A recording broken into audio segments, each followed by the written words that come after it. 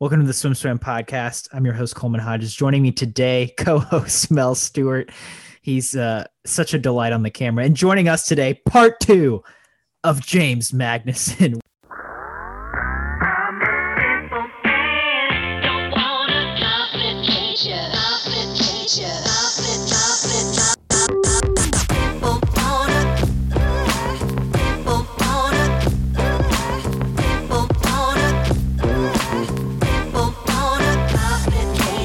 We diddled around the whole time last time. We barely got to your career. This time we're going to keep it serious, except for these first 5 minutes. James, you posted some sick lifting videos on your Instagram at James Magnussen. Tell us about your bench, squat, and deadlift adventures. Yeah, so I did this TV show in Australia called SAS Australia. But basically, we did the selection course for the Special Forces Army in Britain. And I got right to the end of that course and completed the show. But I lost 11 kilos in 2 weeks and was like battered and sore and sorry. So I sat down with one of my mates who's a strength and conditioning coach. And I was like, let's build myself back up. Let's get back in shape. And so for the past probably 12 weeks, I've been working really hard at doing some big lifting, mostly some of those powerlifting staples. And this last couple of weeks, I've been hitting my straps. So I thought I'd post a bit up and show everyone where I'm at. I'm talking now. I'm talking so that I can take over the camera. Why are you still on camera, Coleman? Am I? You're on camera, Mel. Oh my God. It's not me. This is a jacked Maggie. So just out of curiosity, what was your race weight? My race weight was between 92 and 94 kilos. It means nothing to me in the United States. Yeah, I think about 210 pounds. Gotcha. So a little bit jacked. Yeah. And what are you at right now? About 245 pounds. That's pretty. That's a little. It's what I would call a little bit buff. So let's just here's the thing. Before we get into the swimming, let's just say this: habitualequipment.com. You got into a little bit of it because we were just asking out of curiosity. Is this, you said this really ramped up during COVID. Are you a co-founder of this company? Yeah, I'm a co-founder. So there's 3 of us in the company. We all kind of met through the gym, and so similar values. We've all got different skill sets, and so it works really well. And it's so since you are a co-founder of habitualequipment.com, do you have to be jacked, or do you have to keep it buff? Yeah, the other two co-founders aren't jacked or buffed, so they stay on the other side of the lens. So it's my job to be buff. You're like the CMO, Chief Marketing Officer. Yeah. All right. So we had to get habitualequipment.com. If you guys haven't been there, check it out. If you're not going to James's Instagram account, it's james.magnussen. On IG, james.magnussen. You need to follow him. Good stuff. Last time we talked to you, you were at 2011 World Championships. Hold on. Oh, I'm so sorry, Colin. What? Well, before we get into swimming again, you talked about this reality TV show, right? Yeah. So tell me about being on this. You lost 11 kilos, which is crazy. You went through this crazy fitness course. Tell me about that experience. Yeah. So basically, it's the induction course or the Hell Week that they do for the Special Forces in Britain. I think they do it in the Marines also over there in America. They do that Hell Week process to kind of weed out all the weak people. So in Australia, it was called the SAS Australia. It was for celebrities. So they started off with 17 of us at the start. And the only way you get out of the show is if you quit or you surrender. So 17 of us started off. The first thing we did was drop backwards out of helicopters. We did stuff with guns. The last part of the show on the 14th day was torture. So for 18 hours, we got tortured. It was just like this crazy experience. Yeah. I thought you meant figuratively, as in like, oh, it No, was really literally. hard. Yeah, no, literally torture. What do you like? How did you get tortured? So they put us. So we did this evade and escape mission, and we inevitably got caught, which was kind of the idea of it. They roughed us up a bit, threw us around, dragged us through like paddocks and stuff with German shepherds barking in our faces and all this weird stuff. Then they handcuffed us, blindfolded us, and put noise cancelling headphones on with the sounds of screaming babies, squealing pigs, explosions, scratching on chalkboards. And they left us in these stress positions for 8 hours out in the cold. So it was -4 degrees Celsius, and they left us there for 8 hours. And a few people sort of broke and started crying and quit the show. And a couple of us survived it and made it to the end. You didn't break and start crying, buddy? Nah, it didn't break. They almost got me. Towards the end, I just started to flinch a little bit at some of the sounds. I was like, man, I don't have much left in me here. I'm thinking Coleman would break way before I would. I just want to go on the record. I'm going to agree with you. It doesn't sound like I could do that. This sounds terrible. Why would you do this? It sounds awful. So they came to me with the idea of the show, and they showed me a few clips of it from the British version. And I called back my agent, and I said, no way, that's insane. I'm not doing it. And then I sat back and I started thinking like, oh, I wonder if I could survive that. I wonder if I could jump out of helicopters. I wonder if I could shoot guns. And as soon as that competitive part of me kicked in, I was like, damn, I've got to know. And so I signed up and started training for it. Man. All right. Can we talk about swimming now, or we want to please stay on the show? No, swimming. Go for it. No, okay. We just one more question. What was the most painful? What was the worst thing on the show? Like what? Because you think things are going to suck. You think things are going to make you break, but it's usually something odd. It's something weird where you have a weak spot. What was your weak spot on this show? Yeah. So my weak spot was the cold. So like I said, it was -degrees each day. We're down near what we call the Snowy Mountains in Australia, Mount Kosciuszko, if anyone's good with geography. So it was snowing, it was cold, and the whole 2 weeks through the show, we had no showers, no beds, no like hot food. So the whole time you never got warm. And at one point, a couple of us started getting hypothermia. And they basically said, well, you can go to hospital, but you quit the show and you're off, or you can kind of suck it up and keep going. So that was the thing. Like the day that I nearly got hypothermia, I was like, this is the only thing that's going to break me is this cold weather.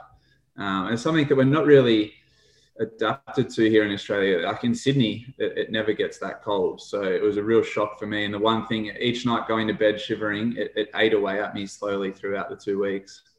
It makes, here's the thing, you never think about this, but it's like, it's swimmers. A lot of people want to be rock hard. They want to look like they're carved out of stone.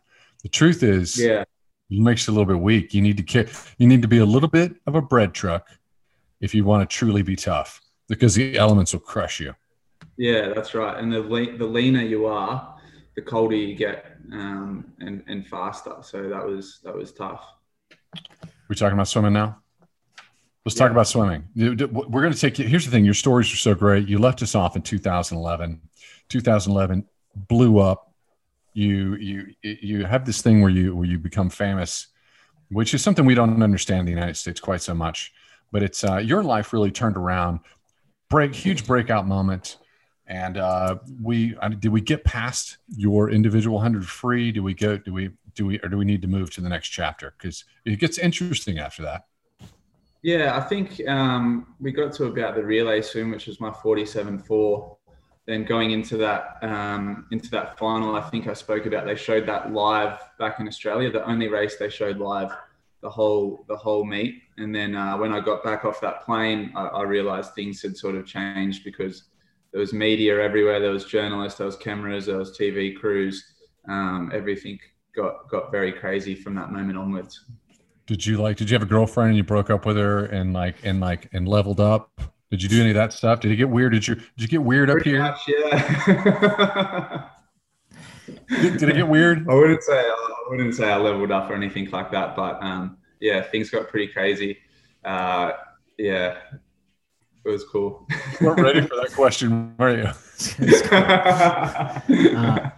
Hey man, we're just talking here. We're just talking. You could just say, I don't want to answer your question. You're an asshole. Yeah. I'm not answering that.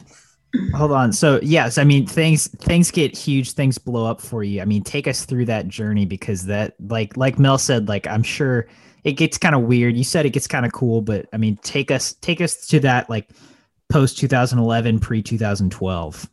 Yeah, so leading into the 2012 Olympics, it just kind of out of coincidence, as an Australian swim team, as an Australian Olympic team as a whole, we didn't have a lot of gold medal hopes.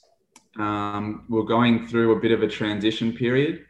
And so a lot of that focus fell on myself personally for our gold medal hopes. So I think leading into the London Olympics, I had about between 10 and 12 personal sponsors that I was an ambassador for. Banks, cars, Subway, shopping centers, like you name it, I was sponsored by them. And for every sponsor, I was doing TV advertisements, I was doing photo shoots, I was doing public speaking, I was meeting with boards of directors. It was huge billboards of me on skyscrapers in the city in Sydney. I've got some really cool pictures where you can kind of look out from a bar and there's a huge building in the city, and I'm plastered over the whole thing in my Speedos. So you can imagine like going to that bar and meeting girls was hard work. Yeah, things got really anymore. And I think I spoke about in the last podcast. For me, I came from a country town, very humble beginnings. Didn't know a lot of people. wasn't well known in public, and so for me, it was a very big change and something that I probably struggled with a little bit. I used to love swimming. I loved racing, but I loved the moment I walked out of the pool, just shutting that part of my day, my life off, and not talking about swimming and thinking about swimming until I got back to the pool again. And that was one of my biggest strengths in my early career, was that I could shut this persona on and off around racing, around bravado, and that kind of thing. But when this changed after 2011, I couldn't get any respite from the swimming world anymore. Every time I walked out my front door, people would be stopping me in the street for photos, telling me about their kids who, play in the local football league or something like this, asking for autographs. So it got really stressful for me, and I found that was the hardest thing I found about the preparation for the London Olympics, was I couldn't switch off from swimming. And it started to affect my recovery. It started to affect my sleep. And it just made the whole process something very different to what it was leading into the 2011 World Championships. And I thought after 2011, I got this thing down pat. I won the World Champs. I know the process. And then the whole ball game got changed on me, and it became almost like a different sport. You have a lot of wisdom looking back on this, but just out of curiosity, did you feel you were in promotion mode and you're promoting an entire sport and the Olympic movement in your home country, which is it's a lot of responsibility. There is a lot of financial gain. Were you pressured by Swimming Australia or the Australian Olympic organizing committee, or were you driven because were you middle class and like this was the time to cash in? What were the pressures? Like, can you just kind of bottom line it? Yeah, I think firstly, like I said, I came from very humble beginnings, and I'd never been exposed to money like that before. And I just turned 20 years of age. So like, how do you turn down some of that stuff? I think Swimming Australia, it's not that they pressured me into anything. I think they shared my confidence in my abilities. So they were like, this is our guy. We probably hadn't had a huge name in the sport since probably Ian Thorpe and Grant Hackett, the back end of their careers. So, I mean, Grant Hackett finished in 2008. So we'd had Eamon Sullivan there. He was a pretty big name, I guess. We'd had sort of Steph Rice in 2008, but we probably hadn't had that poster boy or poster girl. And so I think Swimming Australia kind of jumped on that bandwagon. And, you know, when you went to the state champs or the national champs, it was my face everywhere. You know, everyone, I was being put up for all the media opportunities. All the journalists would come to talk to me and stuff like that, which I didn't mind at the time. I didn't know any different. And I didn't know that would could eventually affect my performance. I just thought I was doing the right thing by everybody around me. And I probably started thinking too much about the whole process and not enough about just getting back to the swimming and the performance. So take us to trials in 2012. You drop that legendary 47.10, which was at the time fastest textile swim ever. It's still, I'm pretty sure it's still like top 5. Has to be at least top 10. I mean, it's, you know, it's an insane time. Where were you at that meet? Because, you know, again, from the outside looking in, it seems like your star is still just rising.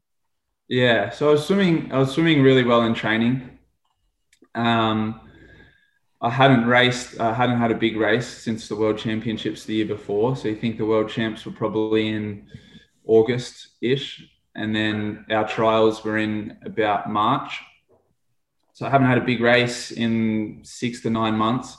I've been training really well, building towards this trials. Our trials are a long way out from the Olympic Games. So I want to peak at those trials, and I want to kind of show everyone, you know, what hard work I've been doing in that sort of period where no one's heard from me. So the thought process going into that trials was, right, I've swum at the World Champs and I've turned in 6th or something and managed to win the race. What does it look like if I turn first? And what does it look like if I just use a little bit more speed in that first 50 meters? So that's what we did. I went out faster than I'd ever gone out before. I think it was 22.6 seconds. And I got a bunch of clear water, and I did a time that even I was surprised by at the time, really. I was looking towards the Olympics to have a crack at that world record, but I was surprised by that 47.1. And the funny thing about that 47.1 is I got out of the water. I spoke to my coach. Coaches always play things down, but he was like, I give that probably an 8 out of 10. He's like, there's a few things that executed better. And I was like, whoa, it felt pretty damn good to me. And he's like, 8 out of 10. So that was, and off the back of that, I think, you know what that did? It masked a lot of those external things that were going on, those external pressures.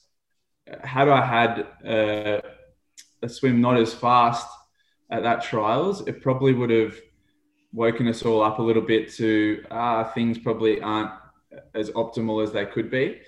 But I swam that 47.1, and it was like everyone around me, everyone went, we told you so. Like, this is the guy. Swimming Australia's like, yeah, you know, we've backed the right horse.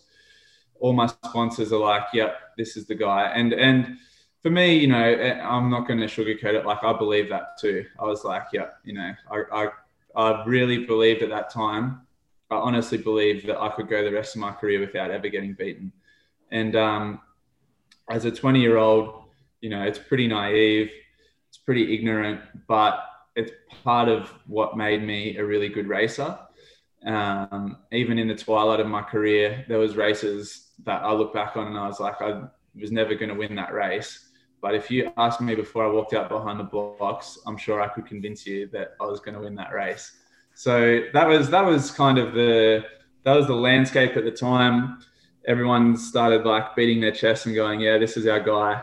And I believed it. The crazy thing about that time, and I guess as we talk about the lead into the London Olympics, so I raced the World Championships in July, August. I think the London Olympics were in about August. Again, I didn't do one international race in that whole time. I didn't race one of my competitors that I was going to be racing at the Olympics in that entire 12 months. And beyond that, between the Australian Olympic trials in April and the Olympic Games in August, I didn't even race once. I did not do one race. And the thinking from the people in Australia, my coaching staff and the Australian swim team staff was, let's shelter him away from everybody else. Let's train him up. And so they won't know what hits them when we release him on the world stage. Of course, everyone already knew where I was at. Everyone knew I was swimming fast. Everyone knew I was the guy to beat. So it didn't really come as much of a surprise tactic for anyone else. But in my reflections on London and what went wrong, or why I didn't swim my best time in London, I see that as the glaring issue that I had no race practice in essentially 12 months. I mean, I raced at our Olympic trials, but no one really challenged me there. And so for 12 months, every race I did, I led from the first 5 meters to the last. And I never once had my race plan challenged. I never once had my thought process challenged. I never once had my confidence challenged. The first time that happened was at the Olympic Games. That's something we take for granted in the United States, is that, there's the population's so big. There's always talent. Everyone's always being challenged. They don't have to travel too far. And that's very insightful. I forgot that, it was that 47.1 was mind blowing for everyone. And so it sounds like between that 47.1 also in the Olympic Games, you, on top of not being, sharpening your knife, you also had all the celebrity promotion happening. Yeah. And which in hindsight, right? So Australia was getting crazy. In hindsight, the perfect thing to do there is, let's base ourselves out of America. Let's base ourselves out of Europe. Let's go and race the Americans or the Europeans. Let's take away all the fanfare and let's get on the blocks next to those guys that you're going to be racing in a couple of months' time. We did the opposite. We sat smack bang in the middle of all the fanfare and celebrity, and we shied away from racing any of those international competitors. So, hindsight's a great thing. And my whole coaching staff, nobody in and around my team had ever been to an Olympic Games or coached an Olympic Games or experienced an Olympic Games. So, we probably needed some outside help there. But when you're swimming 47.1, help isn't something that you really go looking for. That's a good point. Really good point. Take us to that first relay, because everybody that, this is a very swim nerd, chlorinated audience you're talking to. Everyone knows what it's like to rest, to shave, to taper, have your first swim, and the board doesn't show what it should show. And that was a whoa moment. That was like, because everyone's like, hey, is Maggie on or not? Yeah. That first relay. I think, so we did a training camp in Manchester leading into London for about 2 weeks, and I was tapering off. It was probably like, for me back then, I'd have around a 4-week taper leading into racing. It's pretty long, but that was what I liked. And I was out of form. I wasn't swimming fast in training. My training times weren't coming easy. My stroke rates were a little off. The feel of the water wasn't right. And then I wasn't sleeping well. Things started feeling really off. And I just kept coming back to, you're at 47.1, you've got a gap. You've got a gap to the rest of the world. I think at that stage, the next person might have been like 47.8 or something. So I'm thinking, like, I've got this buffer. If these guys are going 47.8, I'm going 47.1. I can be a little off my game and still be okay. So I'm telling myself, you're all right, you're all right. My coach is telling me you're all right. I'm not swimming well. And then we get into the Olympic Village, and that is like a world in its own. The beds are 6 foot long. I'm 6'5". The food's different. You're walking kilometers a day to get to buses, to get to pools, to get to different venues and stuff. And I was like, wow, like everything was just like blowing my mind. And the whole time I'm just coming back to, all you've got to do is swim that 47.1 again. All you got to do is swim that 47.1. So I keep reassuring myself, Anyway, that gets to the relay, and the guys, so the whole time leading into the Olympics, I said to my coach, I don't want to swim the heat in the relay. I didn't swim the heat at the World Champs the year before, and I smoked it in the final. Let's just back that in again. And people are starting to say, oh, he's not looking that good in training. He needs that hit out in the morning. He needs that hit out. So I swim in the morning. We're next to America. We go in behind, like a body length behind America in the heat. And Jason Lezak is anchoring for America. And I just had this thought in my head, we have to be in lane 4 for the final tonight if we're going to win. So I empty the tank in the morning. I beat Jason Lezak. I get us on the wall. I think I split like 47.5 or 47.6, something like that. I'm thinking in my head, I've just split 46.5. Like I'm hooking right now. I'm going really hard. The coach gives me the splits. I've split 47.5. I've absolutely emptied the tank. So I'm like, well, I need to have a really big rest today before this final tonight. Go back to the village. Again, the craziness, can't sleep. Come back that night. They start talking to our relay team. They're like, if we're going to win this relay, we need James to break the world record in that first leg. Like that's our thing, right? I'd swum 47.4 the year before, and we'd won the relay just. This year, the other teams have gone a bit faster. Australia's team, like maybe not so much. So if we're going to win this relay, they need a world record split from me in the first leg. So suddenly I'm walking out there for this relay swim. I'm swimming my first final at Olympic Games. I want to do my best swim. I want to help the relay out.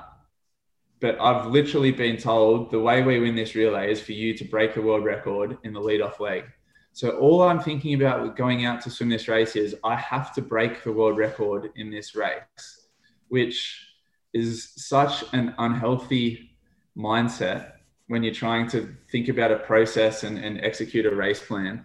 And that race was, I honestly can't remember the race as such and what went wrong, what went right, how the technique was, anything like that. I just know I swam 48 seconds. I think 48.1 or 48.2, somewhere around there. And I touched the wall and looked up at the time, and I was just like, what on earth just happened? Like, what was that? Like, I didn't even have time to process it. And then we walk off pool deck, and the Australian media has a big presence in the media zone because swimming's our number one sport. And the Australian media goes feral, absolutely feral. You've let down Australia. We needed you on that. That was one of our only 2 gold medal chances. How are you ever going to win the individual? I literally had a journalist ask me, what does it feel like to have just let down your country? And straight out of the pool. So I was like, oh my God. And I just like went into a shell. I went back to the Olympic Village. I was sitting there with my coach trying to like talk about what went wrong. All I could think about was all these people that I'd let down back in Australia.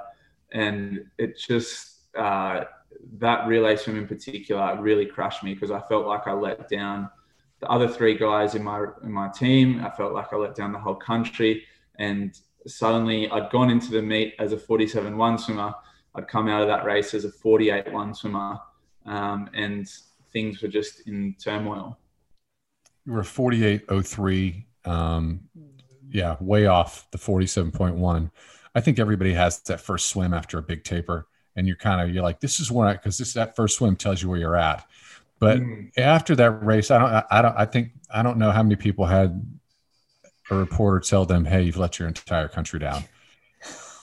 Yeah. That's awful. That's awful. Here's the thing. So your individual with this framing feels really like a Herculean performance because, you got a lot of chest hair if you're going to go 47.5. Yeah. But it sounds like your brain was scrambled heading into the race. How did you get your head together for that race? Yeah, so most people would be surprised by this, but I'm actually quite proud of that 47.5. It was one of the better swims I put together, I believe, in my career. Not necessarily physically. I've swum better races. I've swum faster. I've had better technique. But mentally, to get up on those blocks and you know, in any other Olympics in history, do enough to get a gold medal. I was really proud of myself. It was a tough 4 or 5 days. The social media, like I said, was very new at the time. I think I mentioned in the last podcast. So I was getting a stream of messages through social media telling me how useless I was, telling me how I'd let people down. And, you know, didn't have the tools back then to switch off those notifications and to kind of filter through that and to not listen to that stuff. So I was just getting a barrage of negativity all week leading into the final of this 100 freestyle. So the heats still didn't feel great, got through it. The semis started to feel a little bit better and qualified fastest for the final. And there was just like this glimmering hope, like maybe we can still get this done. Like, and the crazy thing was, you know, I was still going into that final with the intention of winning, but I wasn't sure if I could win. And that's insane. That's like, it's crazy to think that that was my thought. And I remember I went to the change rooms before the race and I was putting my suit on and I looked in the mirror and my eyes were bloodshot.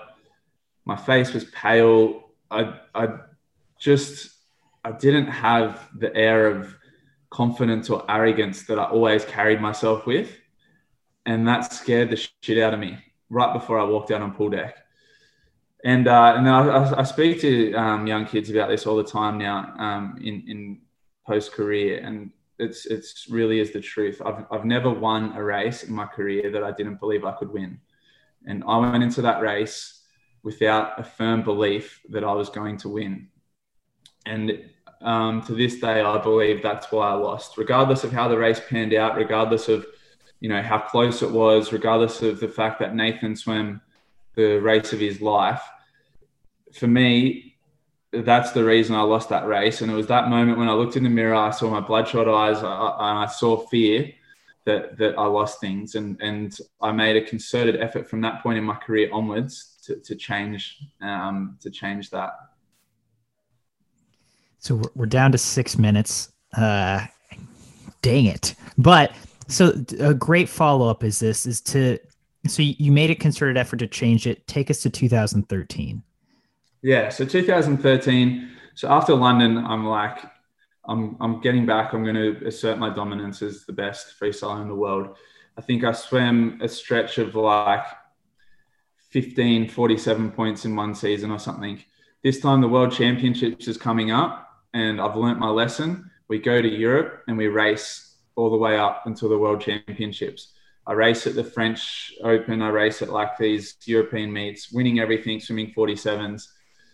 Get to the World Championships. Again, I'm the one to beat. So again, there's a lot of pressure. Again, the Australian media are saying, is he a one-hit wonder? Is he not?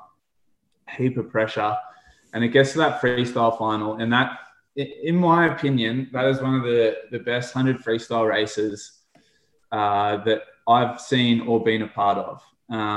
So Vladimir Morozov goes out 21.9 in the first 50 meters at the 100 free at a World Championships. And I was in lane 6. So I'd had a good heat and a really poor semi-final. I'd missed the turn in the semi-final. My stroke was a bit off. But this time I've got the bravado back. I've been in Europe. I've been racing. I've been winning. Bad semi-final, you know what? I'm still doing my thing. So we're swimming in the final. I think I've got Nathan Adrian and Jimmy Fagan inside me. Vladimir Morozov is out in lane 1 or 2. Swimming into the turn. I turn, and as I turn, I see underwater a swimmer on the way back the second 50 at the 5 meter mark. And that's the first time I've ever really been thrown off in a race by competitors. I remember just thinking like, something must be wrong. Like that's not right. Who is that? I couldn't think in my head who was out in lane 1. And it kind of confused me a little bit. But because I'd been doing that racing and because I'd kind of nailed down that confidence again, I stuck to my race plan. I had a huge amount of wash in that second 50 meters because everyone had gone out really fast. So I think I turned maybe 6th or 7th in that race, way back off the lead group. And so I hit a huge amount of wash on that second 50. And the second 50 felt like one of the hardest I'd ever done because I was in like a washing machine and I wasn't really used to being that far behind. anyway, I'm breathing to the same side as Morozov. And as we get to the 25 meters to go, he's still like, I can just see his feet. Like he's still so far ahead. And so I kind of just started ripping into that last 25. Nathan Adrian and Jimmy Fagan were still both ahead of me as well. The last probably 10 meters, I closed my eyes in that race. So I never used to close my eyes. And I was in so much pain in the back end of this race. And I'd just come off losing the Olympic Games. I was like, I've got to dig deep here and get to a space I haven't to before. So I closed my eyes. I went hypoxic. I knew my stroke count to the wall. And I just ripped and teared that last 10 meters. And I think the first point in the whole race where I took the lead was with about 2 meters to go. And I got that win. And for me, that was probably the most gratifying win of my career, because I had all these people questioning me. I had those memories of the year before. And for me, I was like, yep, I've now shown the world that, I am a premier sprinter. It wasn't a fluke the first time, and I belong here on the world stage. So that was a really exciting moment for me. I think that we need a part 3. We need a part 3. I think we need would you come back for number 3? Would you come back for another one? Yeah. Do you remember that race when Morozov went out 21.9? Oh yeah, dude, we're nerds. We live in stuff. It's like going to church. I'm surprised nobody's done it since though, right? Like no one's ever really thrown it out there like that again. Him breathing 2s to go 21.9 feet on, it is insane speed. Dude, I mean that dude can do some crazy stuff. I feel he's absolutely. But all right, it's been decided. We're getting a part 3 because we made it through we chipped away. We made it through another 2 years of your career. But thank you as always, James. It's so fun hearing your stories and your brutal honesty. It's great talking to you. Until next time.